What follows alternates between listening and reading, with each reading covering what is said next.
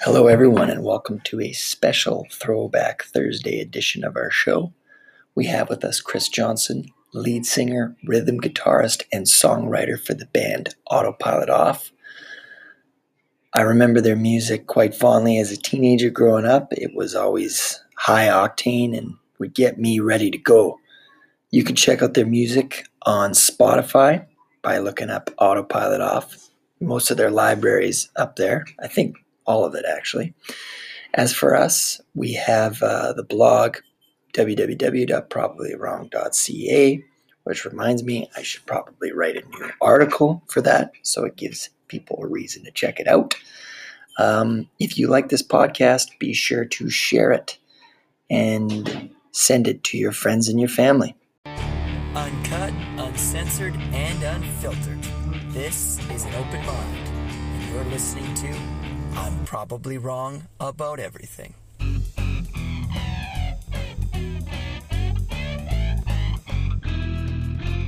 All right, we have with us Chris Johnson, lead singer and rhythm guitarist of the band Autopilot Off.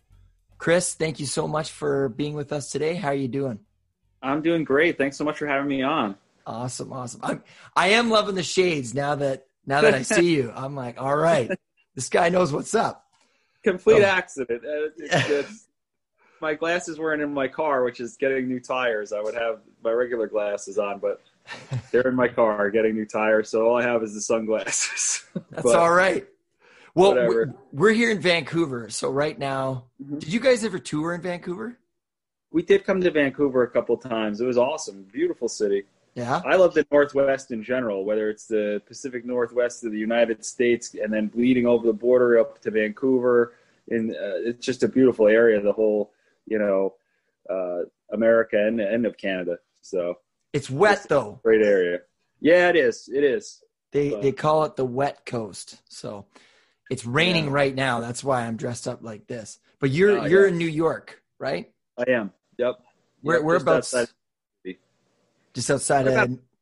About an hour northwest of New York City. Nice. So. Yep. Okay. Now, Autopilot Off. Growing up as a kid, and before we met today, I was like, man, I got to listen to some of the tracks again. And I think it was "What I Want," the song "What I Want." I was like, dude, this is taking me right back to grade 8. I was a study-nosed kid, and I don't know about you, but like I hear music nowadays, and there's so much of it, and it's like I don't know what has staying power. Whereas the music when I was growing up, and this is me sounding like an old man here, but looking back, it's like a lot of those tracks were timeless, right? And I think about music in the 70s and the 80s. Oh, yeah. To me, that was like the golden age of like rock and roll, right? Sure. So, when people listen to songs from when they were growing up, what must that be like? But then I think about today. Like, what are your thoughts on music today? It is strange because it's definitely very different in the way that it's accessed now, and its availability and the way its fans kind of interact with it or consume music is different now. Like I remember, one of the things that made like punk rock and like the surrounding genre so cool when I was growing up is that it was something you had to work for to kind of find. It wasn't anything that was like very, with the exception of a few bands that kind of had broken through and like crossed over, right? Like, Green Day was huge and, Blink-182 right after them, became huge. But in and around that time, like in the mid 90s, it was tough. You had to kind of like look and make an effort to find it. And I guess that still could be somewhat of the case today, only, I'm not as I guess, skilled at knowing like all the different digital channels that you can go through to find and discover like what's new and, who's coming up. So I think for me, it's hard to make a comparison, but I just remember being a kid. That was one of the things that made punk so cool is that you had to work to find it. And it was almost like, you kind of learn like the secret passage code into the club. And then there was this whole new world of new artists and stuff. to discover new styles of music. And I guess it's kind of the same, but like you're saying with the volume of stuff, it's hard to know what to pick through. And, you know, you could go on Spotify and hear a million different artists every day that you've never heard before. So it can be a little overwhelming and tough to kind of, you know, find your way, I guess, unless you know how to navigate that new kind of digital world of all those offerings, you know? Yeah, I mean, because, for example, the album Make a Sound came out in 2004. I was, you know, not to date anybody here, but I was 14. Yeah. And I remember years later, I mean, I don't know, 2009, I was like, damn, I was collecting CDs. Sure. I got to find Make a Sound. Like that was such a hard album to find. I had to like order it from. Really? Yeah. Well, just cause like I'd go to the CD store or whatever, be like, hey, do you guys have this? They're like, no. So I had to order it through eBay or whatever, but I got it. But cool. Who buys CDs anymore, I guess is my point, right? Like, yeah, that's true. I guess unless someone that collects, you know, or that's looking for like that, you know, tangible, you know, piece of media, you know, it is interesting. I don't know. It's probably limited market, I guess, you know, for people buying CDs. Well, vinyl's making a comeback. That it is. It's cool. Yeah. Yeah. I just saw a thing about vinyl. There's some vinyl pressing plant like in Eastern Europe, and the guy had just kind of kept it rolling like through like economic depression and all this stuff, like in the beginning of like the 2000s or whatever. And then vinyl made this resurgence because he kept it going. It was an old press that used to print for, you know, records and media for like the Communist Party. And because he kept it going, now it's like the only record press place in Europe. And they're pressing vinyl for everybody. It's like a huge thing now. And so, yeah, he went from like the brink of like closing this place down to like he prints everything that's done in Europe. It's interesting. It was an interesting thing. It's now like the mecca of vinyl records. That's it. It's the only place you can go to get it done. Yeah. Well, so you guys started in is it 1996? Is that when you guys... Yeah, right, roundabouts, maybe, 95, 96. We were in high school, so round about that. So how hard, I mean, you talk about the punk scene and how it's this, the punk rock scene, and how it's almost like this outlier in the music industry. How did you guys kind of pierce that veil? How did you guys get through there into that market, I guess? I don't know. I guess it was kind of, we were lucky, I think. And I've been thinking about, you know, I think about this like every once in a while, you know, but I think we were pretty lucky in that locally there were a lot of kids and a lot of people that were into like that kind of music. There were a lot of bands that were playing like punk rock or hardcore or similar kinds of music that just happened to be like in our local area, you know, within like our town, the next town, 2 towns away. Like within like basically our county, there was a ton of bands and a ton of opportunity to kind of go play, which was really cool. So that made it easier for us to kind of find shows to play and then find out, you know, more information about like, oh, have you heard this or have you checked out this band, that kind of stuff. Yeah, had we grown up somewhere else, you know, I don't know how that would have changed our approach or like our kind of like the difficulty level of like piercing the veil, like you say. It might have been a lot more difficult had that kind of scene that kind of existed, I guess, a little bit already around us. Not that we were necessarily aware of it when we started playing music, but once we did, we kind of, you know, were exposed to like, oh wow, there's a whole bunch of other people playing in bands right near us too, you know? So it was through the networking that was available that you guys really kind of got that momentum. Yeah. And then by extension too, I guess kind of being close to like New York City and then, you know, North Jersey and New Jersey in general is very close to us too. And then also Long Island and stuff is a little further from us, but still like, you know, pretty readily accessible.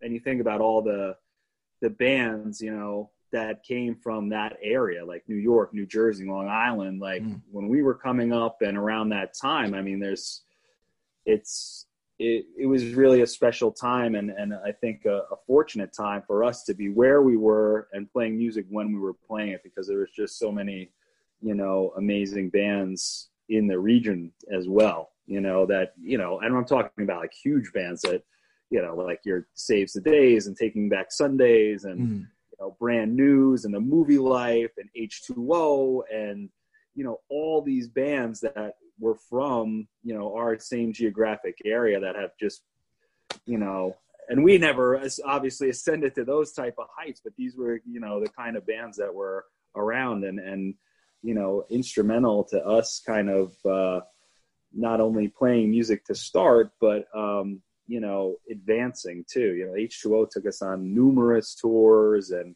we had crossed paths with, Taking Back Sunday and Saves the Day and Brand New, and we toured extensively like The Movie Life and, Glassjaw is another one from Long Island, the Midtown, all these bands, not to name drop a bunch of bands here, but these were like, our peers, like locally, right, that were so cool, to be, in and around, the same spots as those guys. So, well, I mean, you mentioned that you were sort of building your sound, your market, whatever you want to call it, with these other bands.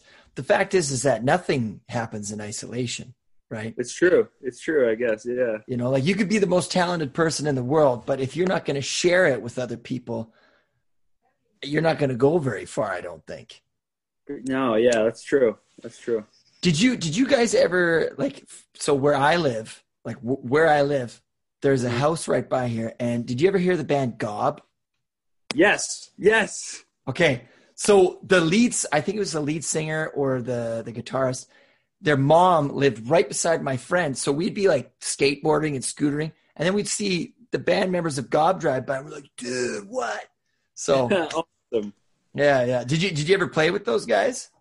I think we did a couple times up in Canada. We might have been Vancouver once, and then I think another time in the eastern part of Canada, maybe like Toronto or Mississauga. We might have played with them as well. But they were super nice, and they're legendary to us. I don't know. Did you ever hear that split they did a long time ago with that band Another Joe? No. They had this split with a band Another Joe, and it was called Ass Seen on TV.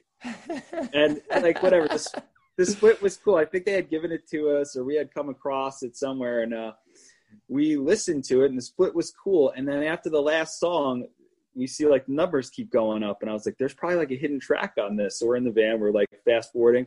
We were huge into the Jerky Boys on tour. Oh yes, yeah. Prank phone calls, and like it's pretty whatever, but we loved it. At the end of the Gob Another Joe CD, this hidden track is like a half an hour of phone pranks that I guess the Gob guys had made in and around Vancouver, and it's brilliant. I've gone back on YouTube just to listen to the prank phone calls. What is it called again? It's called Ass Seen on TV? Ass Seen on TV instead of As Seen on TV. Good album artwork, too. It's a good lookup for anyone, But we used to listen to that CD and the prank phone calls all the time. It's a shame that it's the phone calls, too, aren't more well-known. Maybe I'm blowing them up here, but it is brilliant. It's really funny. I'll definitely check that out.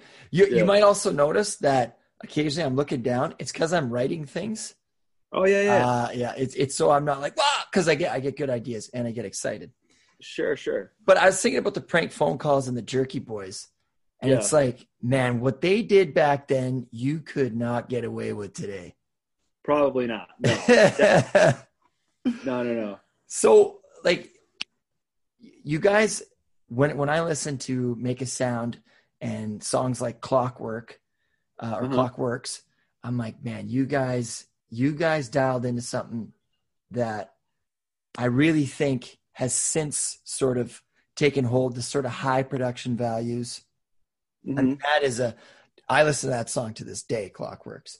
Oh, thank you. Yeah. So how did you guys find that sound? Because it's, obviously your inspirations were from, the early 90s punk rock bands, but then you were pushing something different.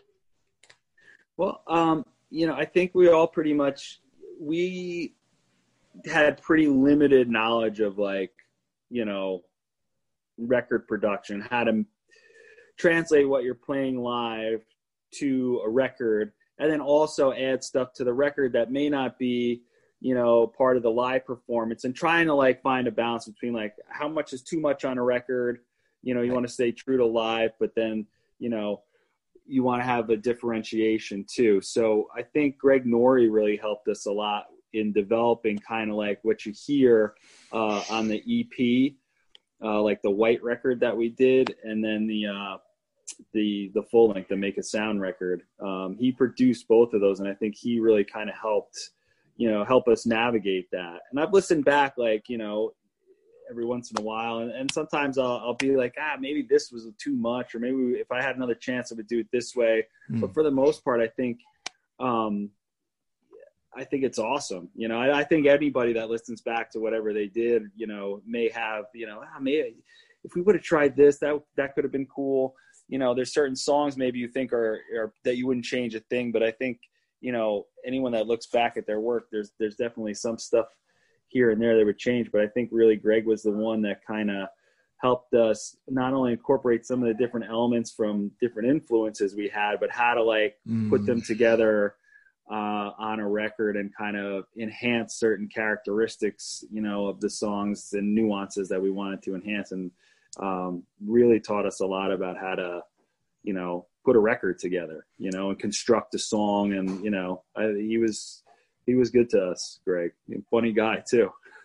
Is he still, you guys still in contact with him? No, yeah, I haven't talked to Greg in probably since we stopped doing the band, you know, like it's been a long time. Yeah. And I think that's just a matter of kind of just, you know, proximity. And, you know, I kind of lost touch with music after we stopped doing the band. And, you know, Greg I saw was like doing some, like an X Factor show kind of thing, like in Canada, and all this stuff that he does with like management and production, and, you know, staying pretty busy and active in that world.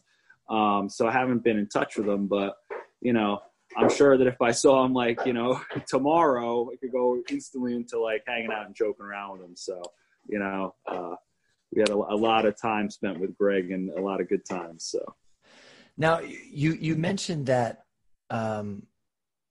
you sort of lost touch with music. Yeah. Can you explain that a little bit more? What? Well, you know, when we stopped playing music, like at the end of 2004, beginning of 2005, you know, I think we had kind of all come to like some rationalization, whether it was spoken or unspoken at times, that like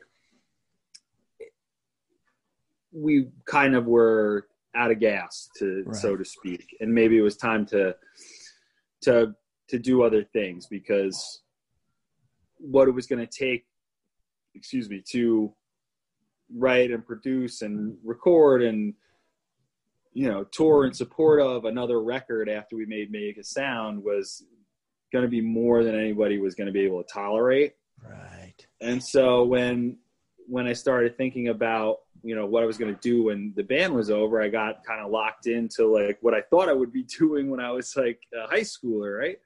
So I went back to school and, you know, started focusing on that, and just didn't really have a lot of time for music anymore. In terms of like producing it, you know, I still play on my own, but, you know, I got married. I have a daughter now, finally finished all my schoolwork that I needed to do.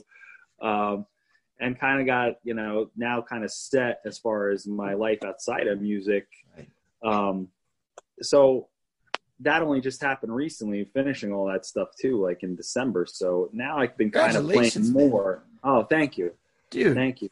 Good for you. Yeah. So now I've been playing more. I plan to like get a computer and like, you know, record hopefully some ideas. And, you know, if I ever get some stuff completed, you know, to, you know, formulated to completion, maybe I'll put some stuff out. You know, me and Phil, our drummer, he lives right nearby me, and he went to school for music production after the band was over. So now he is very well versed in how to record and stuff like that. So, we talk about, putting some stuff together at some point, just the two of us. I'm telling you, man, I'll buy it right up. I'll be the first listener. Yeah, it won't be autopilot off, but I mean, it's not. I don't think it would be too dissimilar, in some respects. So, but well, what I've seen and what I mean, because consumers are always great people to talk to, but when bands do like the unleaded or like the acoustic sets of their songs, like do you remember Story of the Year? Yeah. So their album Page Avenue, they did the whole thing. Like they redid the whole album. And, really? Man, dude, they nailed it. And it almost was like a resurgence for them because after that, they released a new album. Oh, cool. Yeah. Those guys were good. They were a good band, man. They were high energy, man. Very good players. We went on tour with them, and they live were, very good, really good. Yeah. So, did you write the lyrics of for your guys' songs? Oh yeah, yep. Man, like the 12th day, or is it the Cicadia song? Oh, Cicada song, yeah. Yeah. You had some like deeply philosophical stuff going on there. I appreciate that. You know, I don't know. Yeah, well, because Clockworks, what is it? Write it on the wall and read it. Yeah. Bright red so you can see it. Yeah. It's like, man, I don't know. It's still relevant today. Oh, thank you. I think that was like just kind of about like, self-determinism versus like, self-despair to some degree. And Greg actually had me back that off a little bit. Because originally the verse was write it on the blood and read it, blood red so you can see it, life leaking out. And that's like, he let me say it, but like right at the end of the song only, he was like, I don't know if you want all this blood all over the place in this song, man. It's like, but I wanted it, it's like kind of like a visceral connection. Like, I'm writing like my own, the phrase writing on the wall, like you could see something coming. I want to write like my own destiny, so I can see it, and I'm going to write it with my own blood on the wall. That was kind of like my original thing. Like, this is life or death, and it was the original thought with that line, but, it's where it came from. It sounds like you've been true to your word in doing that. I mean, you have a family, you have a daughter, you finished school, right? Yeah. You kind of took life by the horns, and you certainly aren't a victim to it.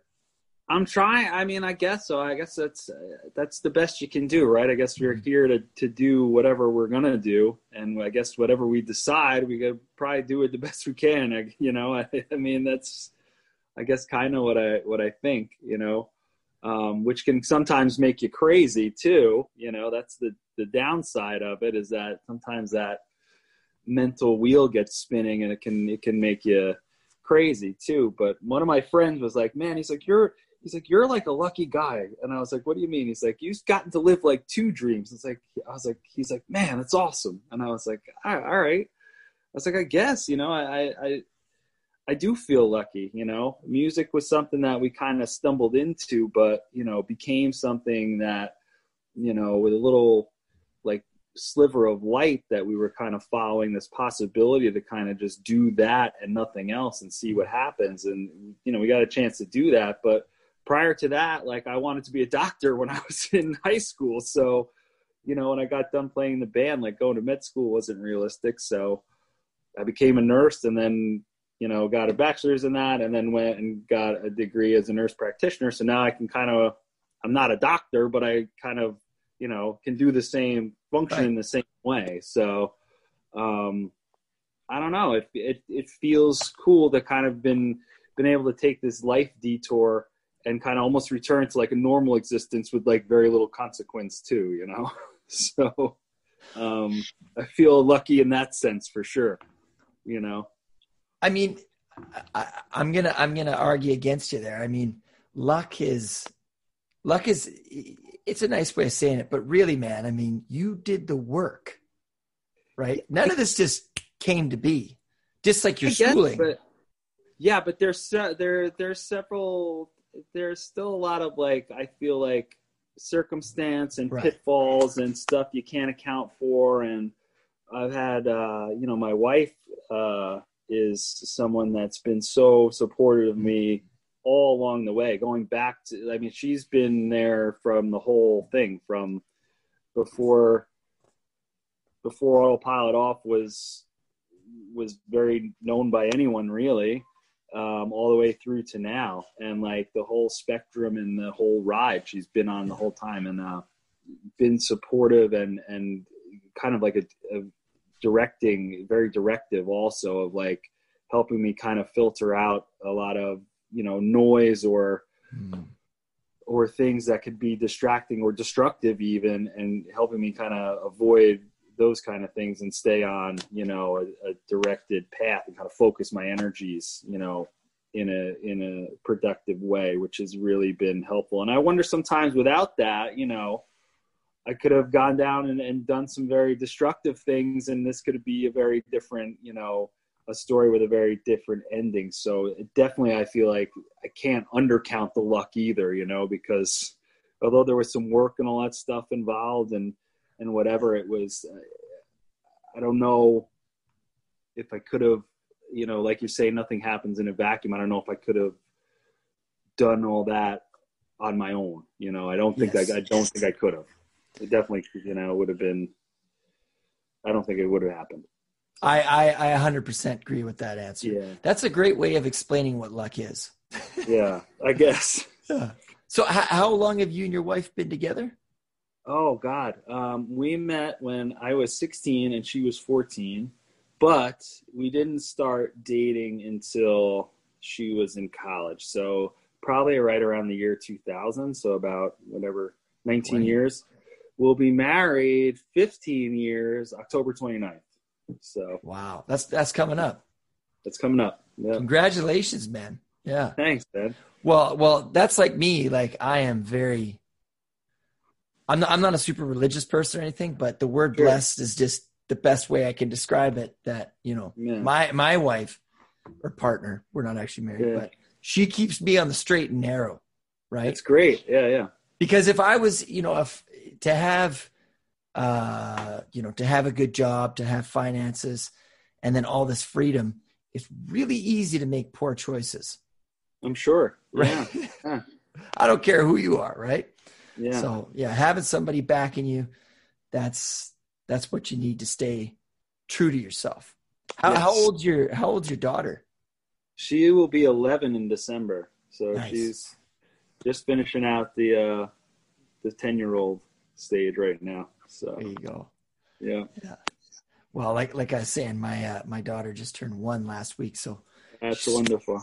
Oh yeah, she's starting to do the steps, and you're just like, this is great, but as soon as she starts running, oh yeah, game over, man. You're on. Yep, definitely. Now, what is her name? Or it's beautiful. Oh, I don't know if you want to. Oh, Sophia. Sophia, right. Beautiful. Yeah. Which is Greek for wisdom. Nice. Yeah. I love it. What's your daughter's name? Mary Grace. Nice. Yeah. So. Yeah. That's awesome, man. Are you gonna have more kids? Do you think, or? No, probably not. I mean, I think that window for us is closed. We had, we had talked about it, and at the time where that would have been, more realistic, there were other factors in life that wouldn't have made it like compatible probably at that time. So we weren't like, we weren't actively trying. We weren't actively not trying, but we weren't actively trying. And I think at this point now it's like, I think we're set, but it's okay. I'm happy just to have any. So there you go. Yeah. Well, because when I was on the website, it said that you guys had disbanded in 2004. Like you'd said, you'd come to this point where you're looking at yourselves and you're like, do we still have gas in the tank? Yeah. And I imagine the creative process when you have all these people together is exhausting. But then it said that you guys got back together in 2011. Right. What can you tell me about that? So that was kind of like this kind of glimmer in time, I guess, where I was between, courses in school. I needed to do a master's program. I had just finished the bachelor's program, and I was like in between courses. So my school demands weren't very, very, very heavy duty. Nobody else's work demands at the time were like, overly burdensome either. And we were just like, let's get together again and see what happens. So we started playing, practicing and whatever, just playing old songs, maybe writing new songs too. And we came up with a batch of, a few songs and some promising seedlings, and we were like, let's maybe like try and put something out. And then, we started with, I think like 6 songs or something like that, or 5 songs, and kind of started recording them out and putting them into various stages of production. And then, other factors started coming back in and people started getting busy again. And we were kind of like having some, when we got to the production side of things, having some differences of opinion of, sounds and whatever, how, artistic differences or whatever, like with the production and some things. So it kind of slowed it down a little bit. And then we only ended up with a few things that we had consensus on, as far as like, oh, we should put these out. And then unfortunately, just like circumstantially, things being what they were for everybody individually, haven't really got a chance to revisit it like that. So it's just like kind of this moment that I'm glad that we kind of like recognized and attached to, but that kind of has gone now too a little bit. So, but I was happy. Like I'm oops, I lost you. You still there? Oh yeah. Oh, sorry. Yeah, no worries. So happy for having done it, and from what it produced. I think we got some good songs out of it, and definitely some good times. So, but I think it just kind of, we had our little glimpse there, and then other things just came in as they always do, and demanded our attention too. So yeah, because when I went on Spotify and saw there's a logo of the Autopilot Off, like the lock breaking, and it says 2015. Dude, you guys were teasing me. I was like, what is this? I was thinking that there was a new album coming out or something.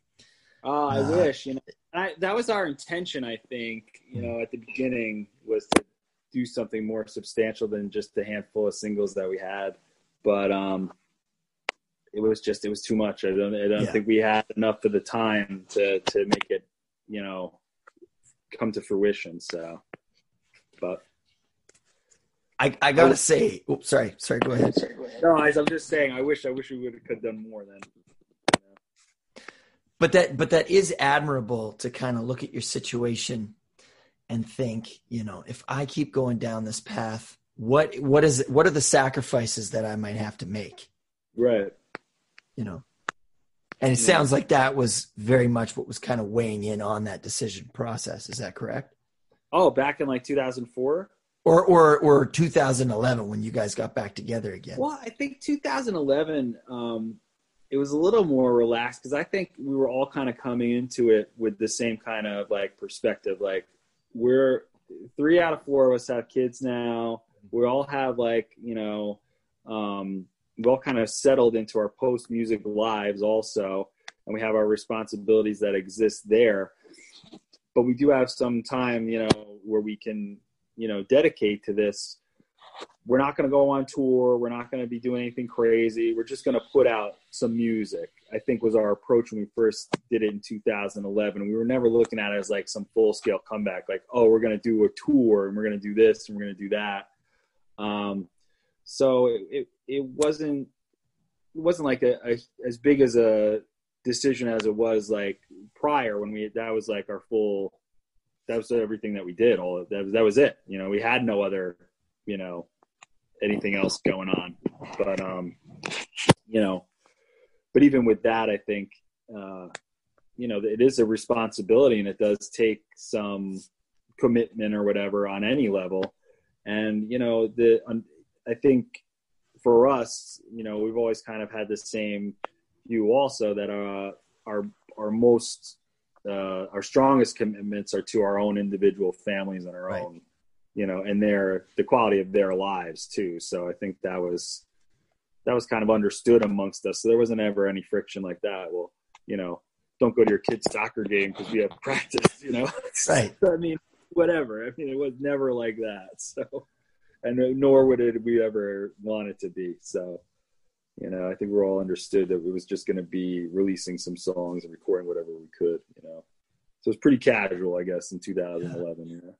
Would you what are your thoughts about doing some acoustic songs from Autopilot Off, like Nothing Frequency or something like that? Does that pique your interest? I'm open to it. I think it's cool. I haven't practiced them or anything like that in that form, but I think it would be cool to kind of do. We used to do some of that stuff acoustic here and there back when the record first came out. So it'd be kind of cool to do that stuff. I like messing with acoustic versions of things, so it's definitely something that I'd be into. What was touring like? What were some highlights? What was that life like? Chaos. Yeah. Chaos. And sometimes the chaos was amazing and fun and exciting and great, and just dreamlike, it's just wonderful. And then, then there was other times when it was just frightening and, unsettling and, trying, and it could be both. I mean, that's like the ultimate yin and yang. I feel like it's the highest of highs sometimes and the lowest of lows. It was an experience though that I wouldn't trade, as far as being able to travel and having seen so many different locations and met so many great people and had that, that interaction and ability to perform, and that's still mind blowing to me. It was amazing, What was a highlight? Would you say a highlight? If there's one that it's top 3 moments, what would be up there? Top big moments. Let me say. I would say definitely the first time that we ever got asked to be on a big tour. We went out with MXPX and the Get Up Kids. And that was in November of 1998. And that was the first tour with a big time artist that we'd ever been on. And when we played the first show we only did a leg of it, the Northeast leg. And we did the first show of that Northeast leg. It was in Worcester, Massachusetts at this place called the Palladium.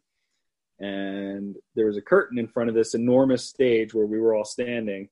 And I remember the stage person had the little thing in, and they pointed we were going to start, and they turned the house music off, and up went this curtain, and this place was filled with 1,500 kids. And we all kind of looked at each other oh my God. And then Phil just counted off on his hi-hats, and we went, and it went off really well, and it was amazing. And then another one was when we played in New York City with Sum 41 and H2O. We had toured with them pretty extensively in the US and Canada. And we played, I had seen a bunch of shows as a kid at Roseland Ballroom, which has since been torn down. It was a huge venue in New York, and we played there with on that tour. And I remember thinking, I can't believe we're playing at Roseland. It's an enormous room. And it was great. It was just such a great energy and an amazing show. And, to me, having, thought about that since the first show I'd been at Roseland, I think we saw Face to Face, and I was I couldn't imagine playing a room this big. It was surreal. It was unbelievable. So that was another highlight too. But That first when you're talking about the curtains and they open up, Yeah. timing on the hi-hat. What song did you guys do? What did we start with? I think it was Missing the Innocence off of like what do you call it? The Looking Up record, like our Right. Yeah, I think it was that. Yeah, I think it was. So this was in 2000. This was in 1998. Wow, yeah. So how old? That full length record might not even been out yet. No, I did a little bit of homework before. It came out in 2000. Yeah, so it was. Yeah, so it was a song we had written that wasn't in a record yet. So we just. How old were you when you did this set in 1998? 1998, November of 98, I would have been 20. Wow. Yeah. That's it. Like, so you're 20 years old. You know, you must feel like you got the bull by the horns. How did you not get completely consumed by the rock star lifestyle? Like we hear about, drugs and alcohol, women, all the stuff. Well, how did you not get consumed by it? I don't know. I guess it was just whatever. I was holding it off till later, I guess. No, I think at that point it was just there was still, I think, this purity, and like we still weren't there was like a purity of intention still then. It didn't matter almost like what happened when we played the show. If we were a disaster and everyone hated us and nobody wanted our record, it wouldn't matter. And if everyone loved us and everybody bought our records, it would matter. But at the same time, it was there was only positives that could come from it for us for that, I feel like. Whereas later on, the feel of it started to change a little bit. Where like if you played bad, if they went out and you played live on a tour and you played bad and then, nobody liked you and didn't want to buy your record, to us then it was like that was then we're done. We could be done for, right. It seemed to take on a lot more of a significance in terms of like our survival as a band, right. Whether or not that existed for real or something I manufactured in my mind or in our collective minds, that became something that kind of existed nonetheless, like later on when we were touring. And that's when you'll get, the dark side of things, I think, and never for me in terms of like, women or anything like that. But as far as like alcohol, certainly for me was an escape route, I think, from some of those pressures and that change in feel of like what touring became, instead of like this carefree, exciting, no consequence, like only good things can come,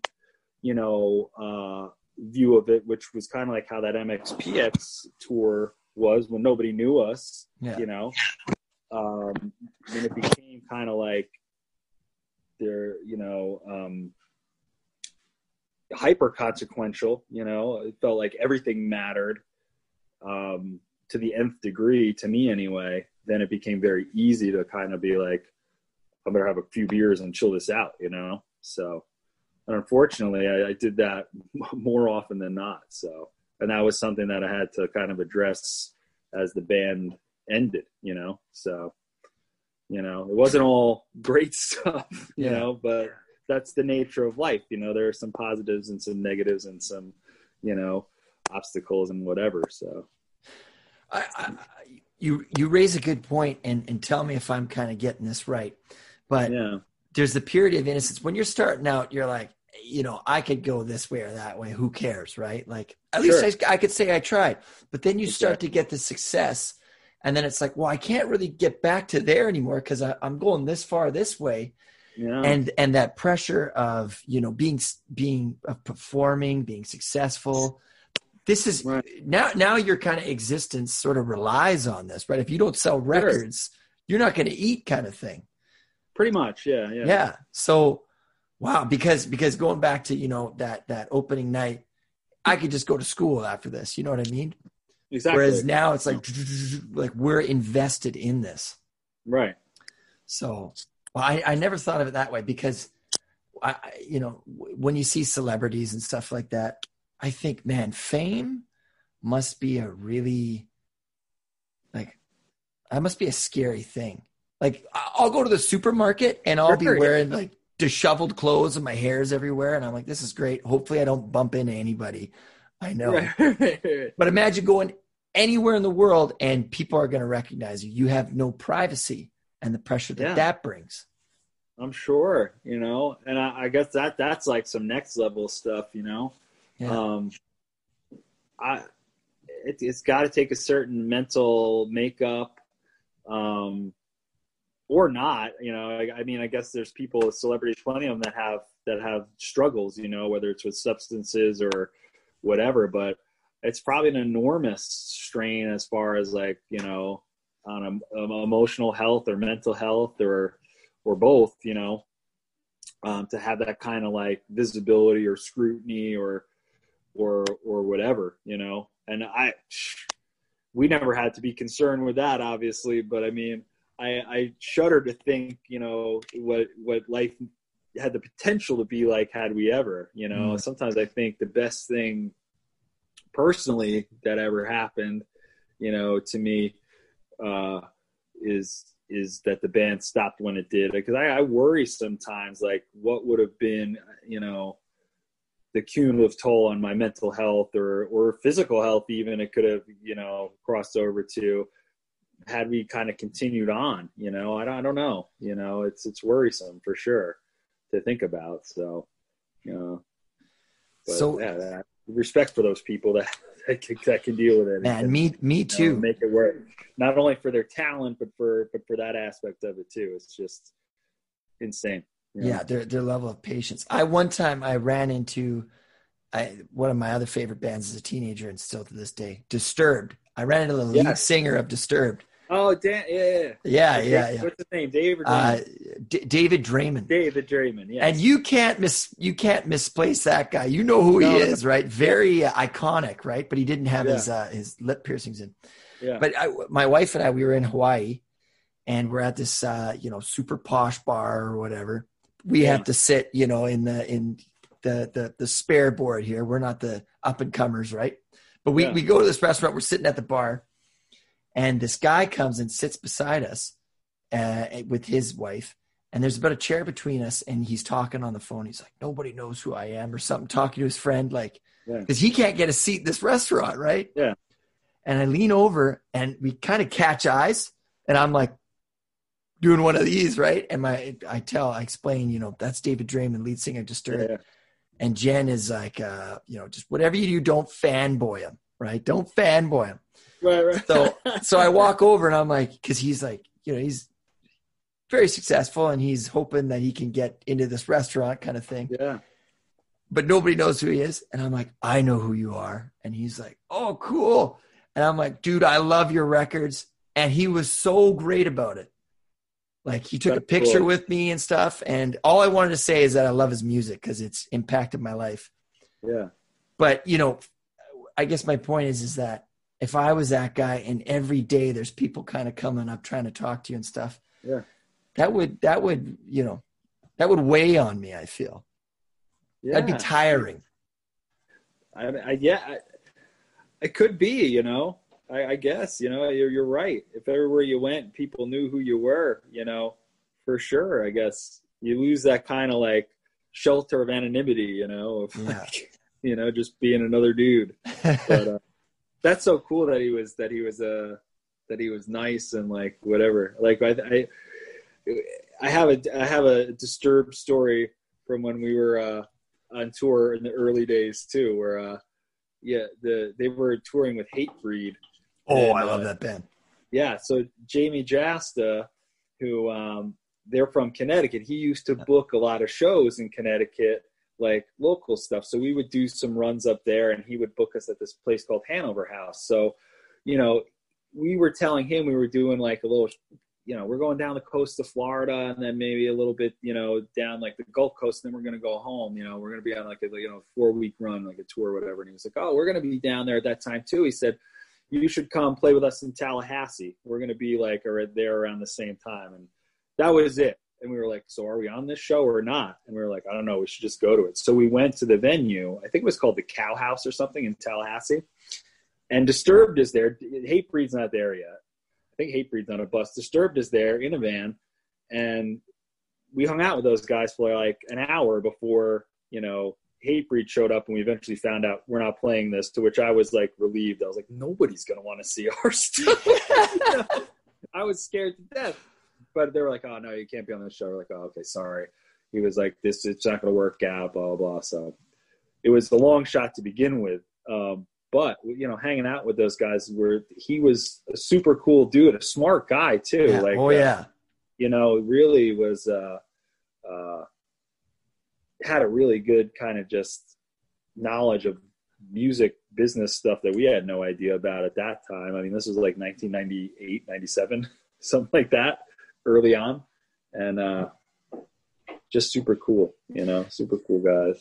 But, well, like you, he's in the field of he was educated in medicine, I think psychiatric medicine or something like that. Oh, cool.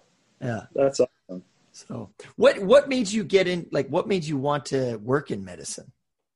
I don't know. I just I liked it the best in school, I guess. I was way into science in school, and went into like AP bio and stuff, and just was interested in how we functioned, as entities, as organisms, and how to fix illness was something that seemed kind of cool to me. So I always kind of thought that would be an interesting career path, and I like being able to try and be helpful, and useful, and whatever. So I thought that medicine would be a good to do that, and it has been. I am the happiest I've probably ever been in the last year or so. So wow, that's awesome. So going back to what your friend said about you've lived two lives, you were this, you're in a rock band. And now you got this career, right? Yeah. In nursing, and you're helping people. Yeah. Sounds like now you've sort of found that flow state. Yeah. Yeah. Coronavirus kind of threw a monkey wrench in there too. And that was a very, very stressful, and continues to be kind of stressful as far as the medical world is concerned. But I love it. I basically work as like a pediatrician now. So I work in an office, and I see people come in for their school physicals and, for whatever illnesses they might have. And I, counsel people on, growth and development and healthy family interactions, and try and make sure that kids have the best foundation in their health, so that they have the best chance to, be happy, productive, and, healthy adults, and it's awesome. And I'm happy too. My schedule is now compatible with my wife's and my daughter's schedule. Now I'm working, and this is going to sound so corny, but I work 9 to 5 now, which I never did before. When I was a registered nurse, in the ER and stuff, I'd be working 11 a.m. to 11. I'd be working 9 a.m. to 9 p.m. And, during the COVID-19 pandemic, I did end up going back into the hospital, to work as a hospital doctor or a hospital provider or whatever for, basically over the summer months. And I wasn't dealing with COVID patients or anything. I wasn't we need to intubate this one. I was doing pretty basic, hospitalist, pretty basic hospital medicine, so that other more experienced people could be doing the COVID stuff. You were relief kind of thing for yeah. But that was a good experience and a good learning experience too. And as much as it was challenging or whatever, came out of it with a lot of good knowledge, and some of those experiences, I draw a lot on, what we went through in the band, and the experience of being in the band, has been unlike any other in terms of like application to regular life, of just, working as hard as you can, having faith that you'll get to where you want to get if you just keep working hard and do what you're supposed to do, treat people well, be, aware of other people's needs and their situation and how you can work together to like make sure everybody is taken care of. I mean, we did a lot of that kind of stuff when we were in the band, whether it was with like, tour dates or this or that, and, shuffling around. So to make sure we could be here, then we could be there, we could do that, to make sure we could satisfy as many commitments as possible and take into account not only our well-being, but other people's needs too. And if you apply that to like your regular life, it kind of sets you up to just be in a good place to achieve whatever you want to, So I as trying as some of the times of being in the band was at times, and I'll probably a lot of times just by my own action as much as anything else, it's really helped me as an individual, be a better person for sure. So at least I think than I might have been without that experience. I never would have thought of that, that living this life as a rock star can make you suited for being a good dad, Yeah, I mean, being a good dad and a good worker, just contributing to society, right? Yeah, I think it really to me that whole band experience really demonstrated to me like the power of being positive for sure, and the power of just kind of showing up when you say you're going to show up, even though I'm sorry I was late like a minute. Oh, hey, I was 10 minutes late, so don't worry. Yeah. But I mean, showing up when you say you're going to show up, saying what you mean, doing what you say, and just kind of being, a reliable, good person that other people can say, oh, I like working with that guy, or that he's reliable, or whatever, and making, fostering good relationships with others and taking into account what their needs would be. Like, I think we always tried to do that too, when we were playing music and dealing with others. And yeah, it's been a good recipe so far, I think, for all of us. So, it's been, the band was a great contributor to that. I don't know that I would have learned that much that fast, and maybe I would have arrived at some of these conclusions as like a 60-year-old instead of like a 30-year-old, So that's awesome. Well, I certainly get that impression that you're a man of integrity, honesty. Oh, thank you. Thank you so much. Yeah, yeah. Well, I really appreciate your time. I think we've been talking for an hour, and I don't want to, going back to being a family man, I don't want to take up all your time. No, it's fine. Yeah. I just want to, since we're going to be like, since you're from Canada. Yeah. I have a love of all things Canadian. Yeah. My grandfather was from Newfoundland. Okay. So I feel like I have some maybe, connection to it on that sense. And then having worked with Greg, we spent a lot of time in Toronto, and I always watched like You Can't Do That in Television and a lot of Canadian shows on like Nickelodeon as a kid. And I always thought, oh, Toronto would be so cool. So having got to spend time in not only Toronto, but all over Canada, I really appreciate the country and love the country. I just wanted to ask you, and also kind of put out there to your Canadian listeners. Ask me anything, man. I'm an open book. Are you a big Trailer Park Boys fan? Oh, dude, I love that show. That's like one of my favorite. It's my all-time favorite. I don't even know what's going on here. Bubbles, man. I love that guy. Oh, absolutely. Yeah. That's like my favorite show of all time. Dude, that is a great show. So pretty much Canada for that. I grew up on Trailer Park Boys, Tony Hawk Pro Skater, and punk rock. Oh, your childhood sounds amazing, man. Yeah, I had a great childhood, man. Yeah. So. That's awesome. Yeah. No, I love that show. I might get a Jim Leahy portrait tattoo. I'm really considering it. He was my favorite character. Mine too. What a talented guy. Yeah. You know what? He didn't even drink. He was like sober. I read that about him, that was all like, not that I thought he was drinking on camera, but like that whole like drunk persona was something he created. He wasn't even a drinker. It was amazing. Yeah. What an actor. Oh, but, man. But liquor's calling the shots now, Randy. Like, my wife, she likes this show. She's not as huge into it as I am, but she's familiar with it and she can appreciate it. She always says to me, like, a couple different turns in your life, and or I say to her rather, a couple different turns in my life, and I could have ended up as Ricky. Yeah. I really feel that sometimes. What goes around is all around, boys. See? Yeah. But part of the reason I love that show, I feel like, as messed up as those characters are, and as like, stupid or as dangerous or whatever as they can be sometimes, they all really have this like genuine love and respect for each other and their friendship, and even for just the people of their park even sometimes. And like there's a real they have their own kind of like, integrity. I just love that show. You know what? Like, that's such a great point.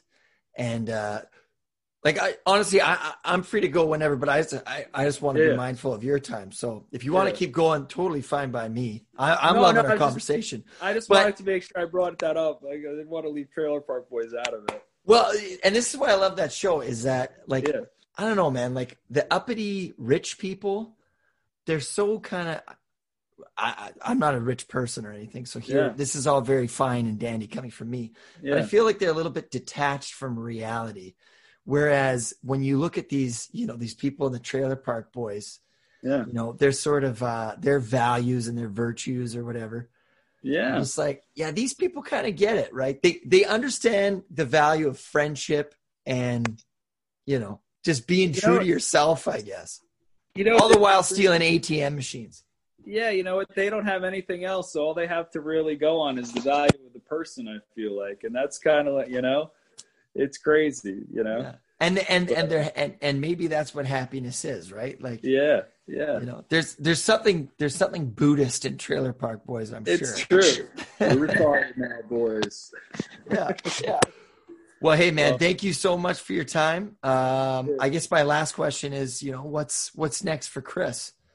What's next for Chris? Well, now that I don't have to now that school is done, I feel like pretty settled. I think just trying to, make sure everybody in the house is happy and taken care of, and then maybe trying to work on some of my own stuff here with Phil's help, and maybe hopefully being able to release some of that at some point in the future. When, I don't know, but hopefully soon. I have a few promising seedlings there too, so we've been kind of going back and forth with a couple of little garage band ideas and stuff. So I like that. maybe I'd like to do that. If I could just write a couple of songs every now and then, put them out on Spotify going forward, I'd be quite pleased to do that. So hopefully we can do that. Well, you strike me as a man who has to keep busy, so I'm sure something will be coming from you soon. We'll see. I hope so. Well, hey man, thank you so much for your time. All right. And, have a wonderful day. Thanks so much for having me on. You have a good day too. Once again, that was Chris Johnson, lead singer and rhythm guitarist for the band Autopilot Off. Be sure to check him out on Spotify. Thank you again to Chris Johnson for the wonderful conversation that we had. I love hearing about how everything in his life has been a lesson that has helped him be who he is today, and he has no regrets. And that's something that I identify with, and hopefully you can too, that we're constantly growing, we're constantly learning, we're constantly becoming the person that we want to be. And it's not about comparing yourself to others, but comparing yourself to yourself and who you were yesterday. And hopefully you're becoming a better person. Thank you for listening. Once again, I'm your host, Robert Grant. Take care.